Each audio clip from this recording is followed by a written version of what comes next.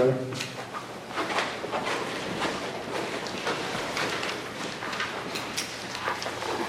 I do not think there could have been a better passage to read in preparation for Hosea than Ephesians 1.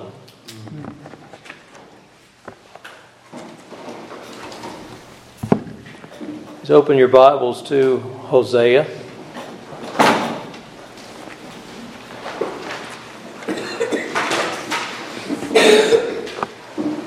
I know that you all use the King James Version. I was raised with it, but I don't use it anymore. I switched to New American Standard, but I'm going to try to read the King James. But his Bible's pristine. There's no notes on it. So Hosea chapter 1, verse 1.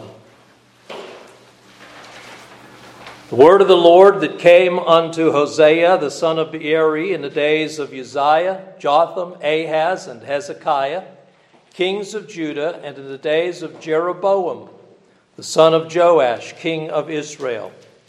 The beginning of the word of the Lord by Hosea. And the Lord said to Hosea, Go, take unto thee a wife of whoredoms and children of whoredoms, for the Lord hath committed great whoredom, departing from the Lord. Pardon me, Pastor Adam, is this on or is it just in standby because the level meter is moving? It should be recording if the time is on. It's on. Verse 3, So he went and took Gomer, the daughter of Diblaim, which conceived, and bare him a son. The Lord said unto him, Call his name Jezreel, for yet a little while, and I will avenge the blood of Jezreel upon the house of Jehu, and will cause to cease the kingdom of the house of Israel. And it shall come to pass at that day that I will break the bow of Israel in the valley of Jezreel. She conceived again, bare a daughter. God said unto him, Call her name Lo Ruhamah, for I will no more have mercy upon the house of Israel, but I will utterly take them away. But I will have mercy upon the house of Judah, and will save them by the Lord their God, and will not save them by bow, nor by sword, nor by battle, by horses, nor by horsemen. Now when she had weaned Lo Ruhamah, she conceived and bare a son.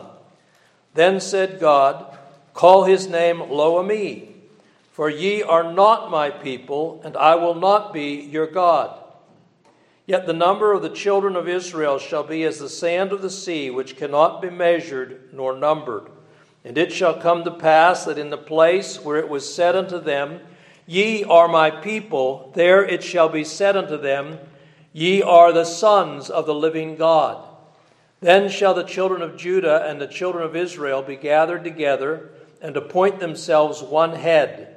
They shall come up out of the land, for great shall be the day of Jezreel. Let's pray.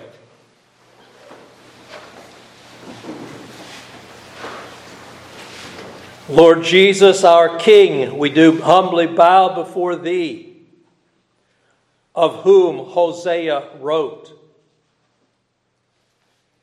Thank You, our God, that You have loved us as we've been reminded from before the foundation of the world, before Genesis 1. You had chosen us, our Father, in Your beloved Son, Jesus. We thank You, Lord Jesus, that You picked up the tab for our redemption, that You paid the price, that the Father's holiness and righteousness, law, demanded to be paid. We thank You that we are now secure in You. We pray, O Holy Spirit, that You would enable us to look at what Hosea presents regarding the knowledge of You, that You are faithful even to Your faithless people. Grant that we might see ourselves in what Hosea writes and be encouraged and be more faithful and diligent in serving you without respect to what may be the temporal cost in this culture. Hear us, we pray, in Jesus' name. Amen.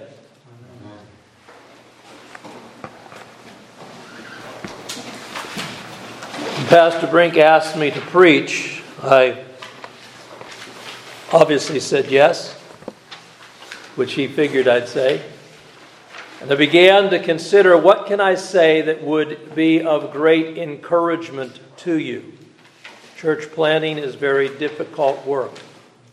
It's hard to ask people to visit, tell them what you're doing, what you're praying for God to do, one after the other, and they're not interested. It's hard for us who love the Lord Jesus Christ to be meeting with people that couldn't care less about Christ and His Word. So this afternoon, I'm preaching on my favorite text, Hosea 1. Now, in full disclosure, I've stolen my outline.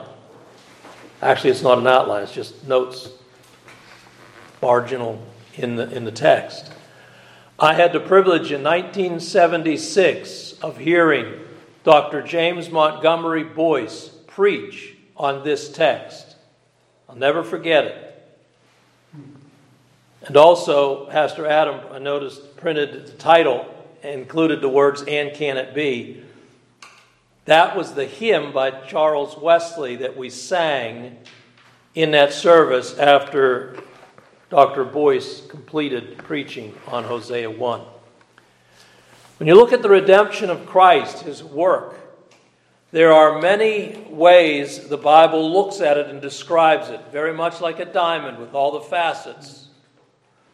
And a particular facet I want us to look at this morning is the language of the marketplace, the payment of a price, the redemption, precisely what Paul referred to in Ephesians 1. Hosea is a real person.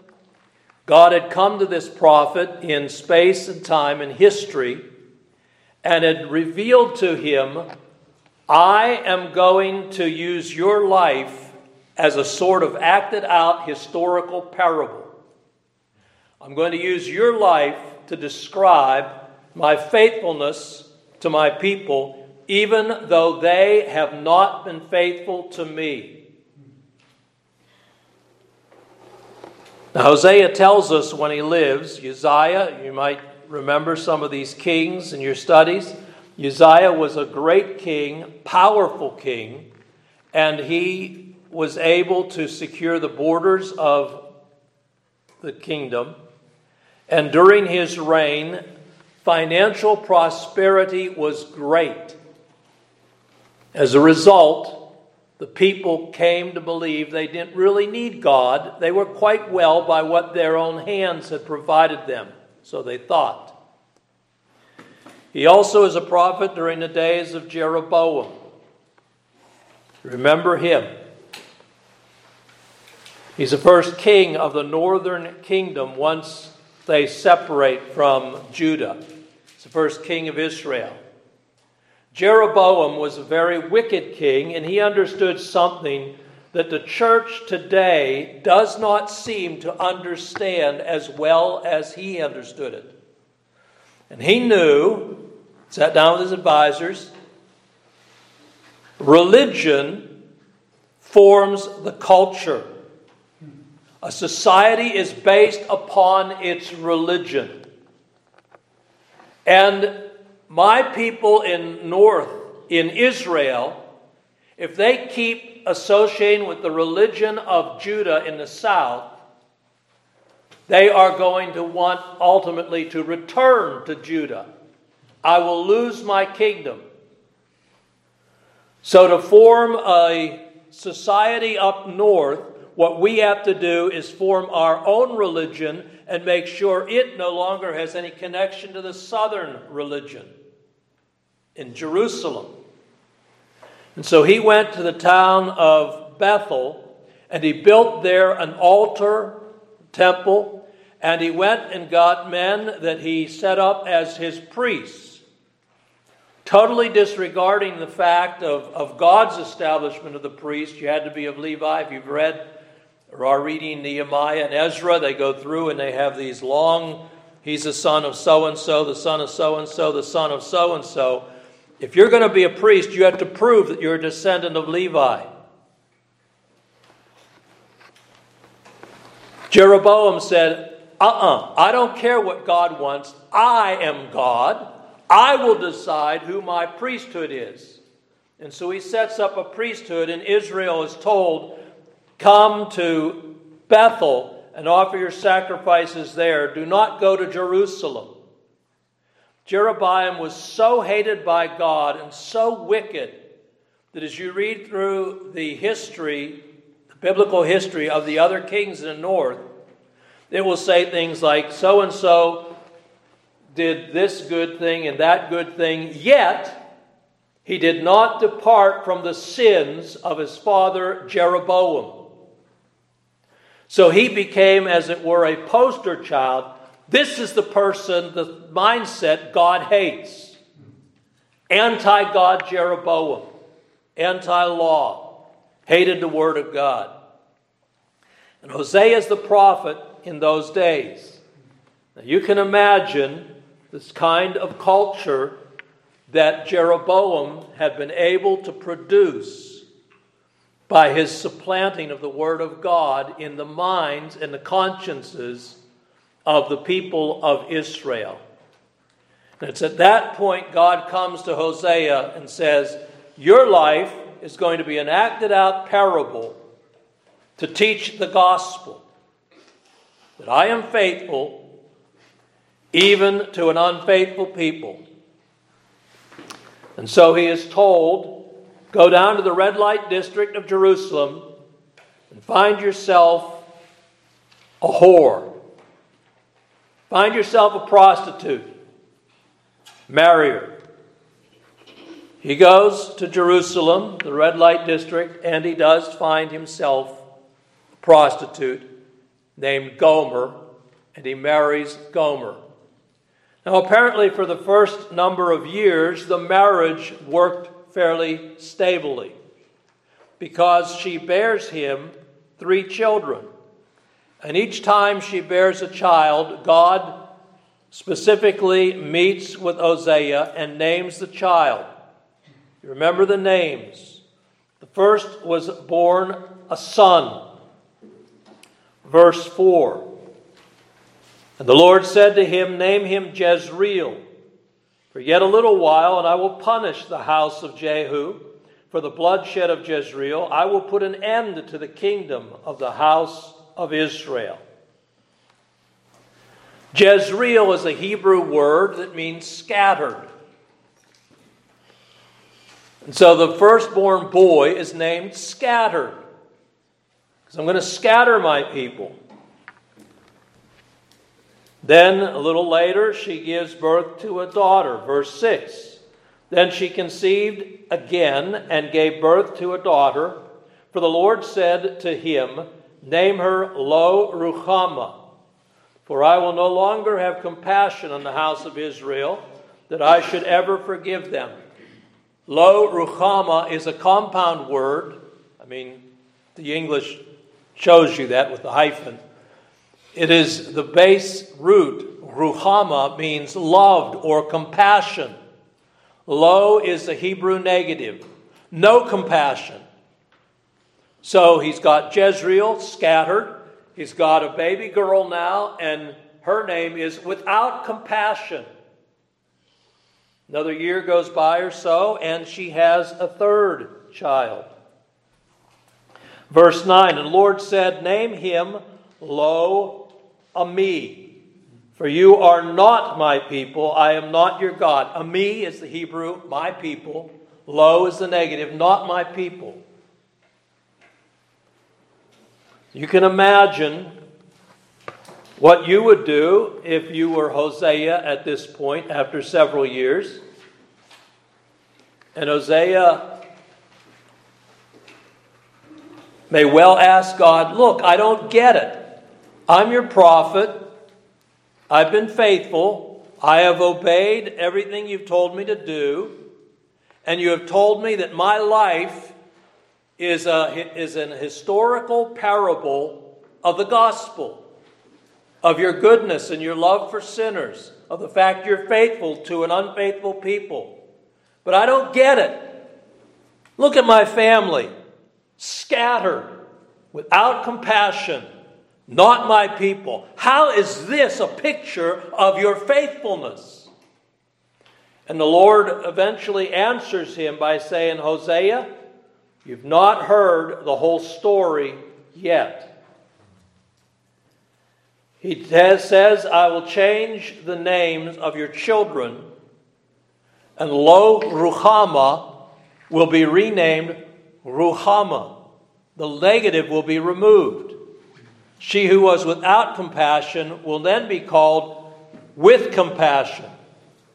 And Lo Ami's name will be changed. The Lo will be dropped. He will be called Ami. Instead of not my people, you'll be called my people. And as for Jezreel, those of you who are farmers, you have any? Hope so, so that we can all eat. Jezreel becomes the verb that's used for a farmer when he holds his hand. You might be able to do this. I have never been able to do this. Put your grass seed in here, and if you hold your fingers just right, you can throw it, scatter it, and it goes out evenly. I haven't learned how to do it. So I now raise an orchard. I'm giving up on the grass. But God says, I'm going to change the name. Instead of meaning scattered, it's going to mean planted. And I will raise up my people. You remember the words, more numerous than the sand, grains of sand on the seashore. The people of God will be so large that the angels can't count them. The idea of a pessimistic Christian is really, well, I have to be gentle here. No, I won't be. It really means a Christian who is ignorant of the Old Testament and the promises of God to his people. Christians will be innumerable as the gospel gains influence and success upon the earth, as the king wields his scepter. You find as we continue to read Hosea that eventually she leaves Hosea. She goes back to her old way of life and finds her lovers again.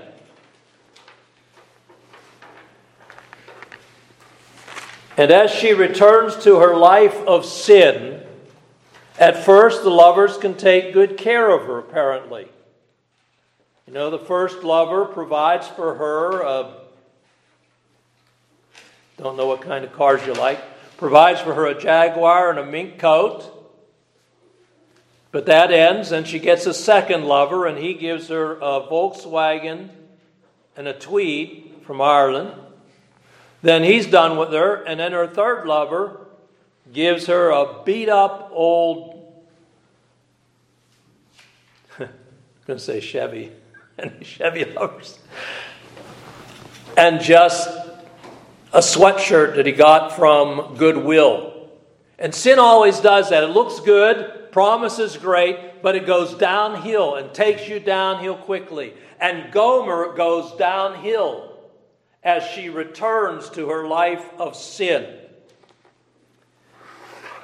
But even at that point, as Hosea plays the part of God in this drama, this parable, chapter 2, verse 8. Well, let's back up. Verse 7. And she will pursue her lovers, but she will not overtake them. She will seek them, but will not find them. Then she will say, I will go back to my first husband, for it was better for me then than now. as she has gone back to her life of sin, she's gone downhill in every way. And very much like the prodigal son, she comes to the recollection that, I was better off with Hosea. And in that destitute condition, God again speaks to Hosea and sends him to her, because her lovers no longer provide her with clothing, with cloth, and no longer provide her with groceries. So Hosea comes back into Jerusalem and looks for her. Hi, I'm Hosea. And you can imagine that's not a welcome announcement. As her lover backs up and expecting maybe he's going to pull out a 45 or something. And Hosea says, no, you don't need to worry. You don't understand. I know you can't provide her clothing. Here's cloth I have brought. I know you can't provide her food. Here's groceries I've brought for you to provide for her. And then he disappears. You read about this in Hosea 2, verse 8.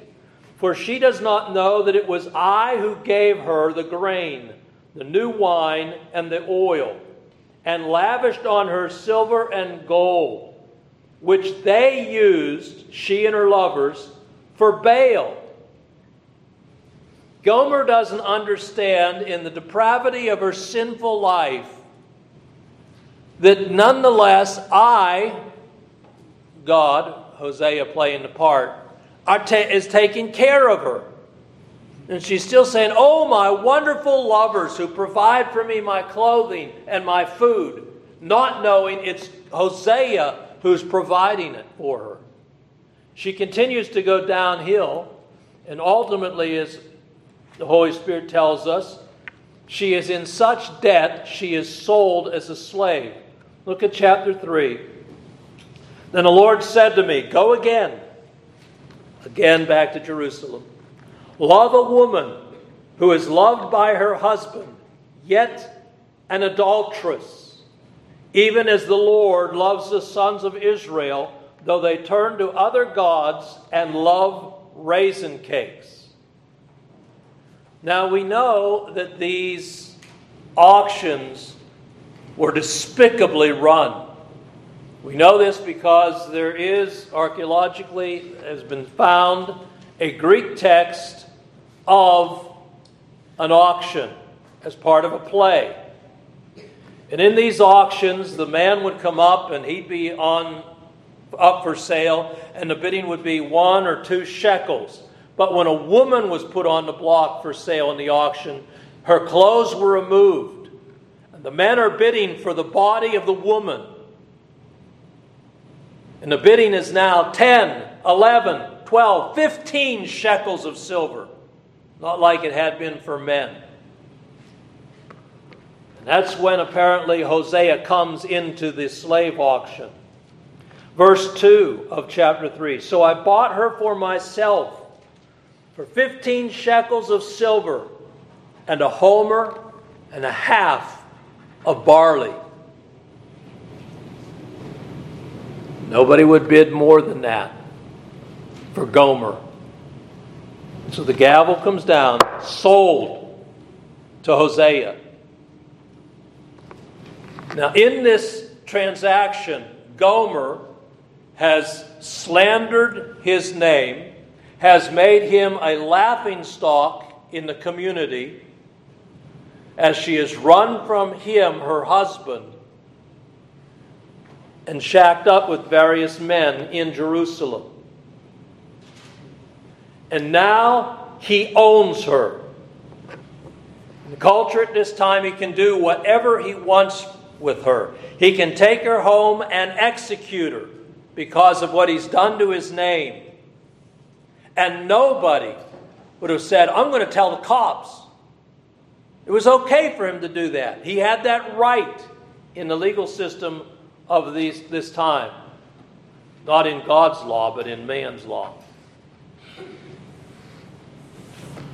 But notice what he says to her. Verse 3, then I said to her, you shall stay with me for many days. You shall not play the harlot, nor shall you have a man. So I will also be toward you. You are now my property, which I have bought. You will be faithful to me, but I pledge that I will be faithful to you. You understand what's going on here with Hosea. Hosea plays the part of God.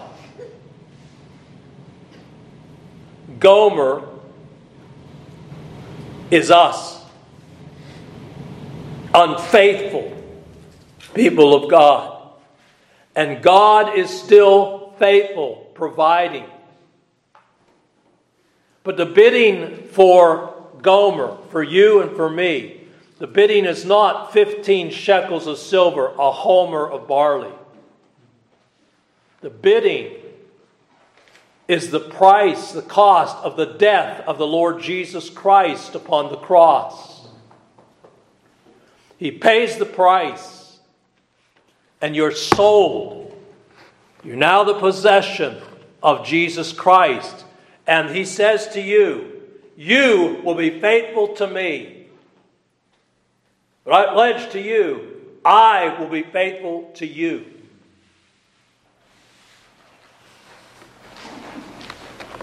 God is faithful to His people, even when they are unfaithful.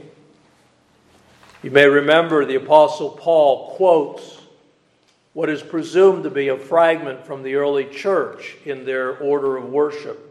A little statement of about 6 lines in one of his epistles. That when we are faithless, He is faithful.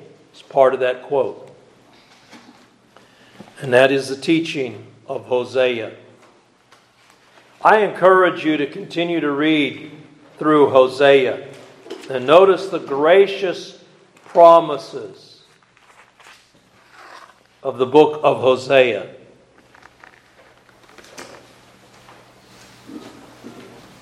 Let me read chapter 14. I don't want to leave it. We get busy in the afternoons and just maybe we don't get back to it. Return, O Israel, to the Lord your God, for you have stumbled because of your iniquity.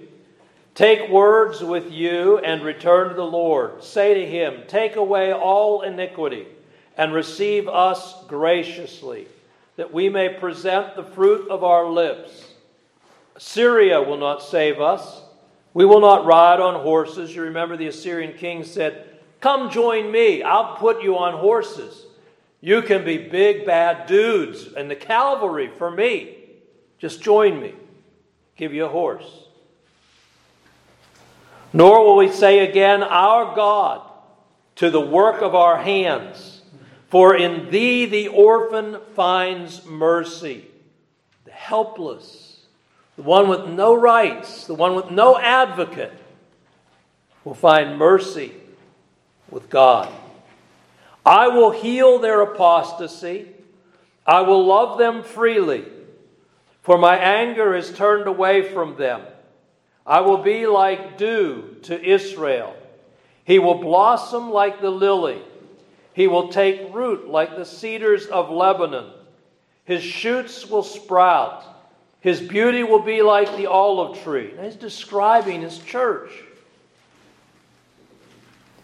And His fragrance like the cedars of Lebanon.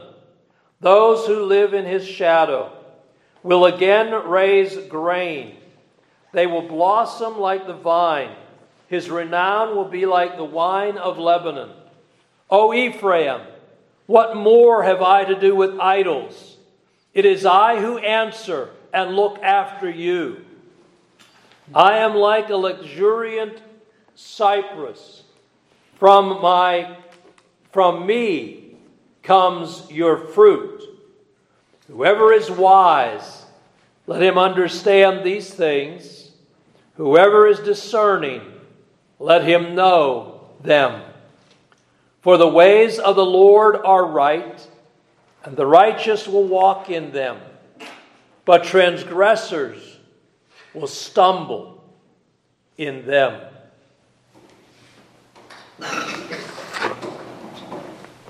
Do you see yourself as Gomer, faithless? And yet God bids the price of His Son Jesus for your redemption. Has bought you and owns you. Remember the Abrahamic promise? I'm sure you do. I will be their God, and they will be my people. They're His possession in Christ.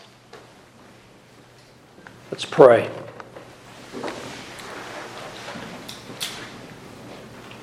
Father, it is indeed hard for us to look at Gomer, foolish woman, despicable in her sin, without discernment even when you are taking care of her as she flees from you.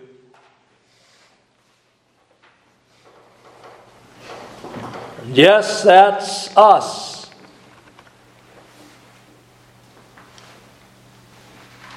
Oh, our God, open our eyes to see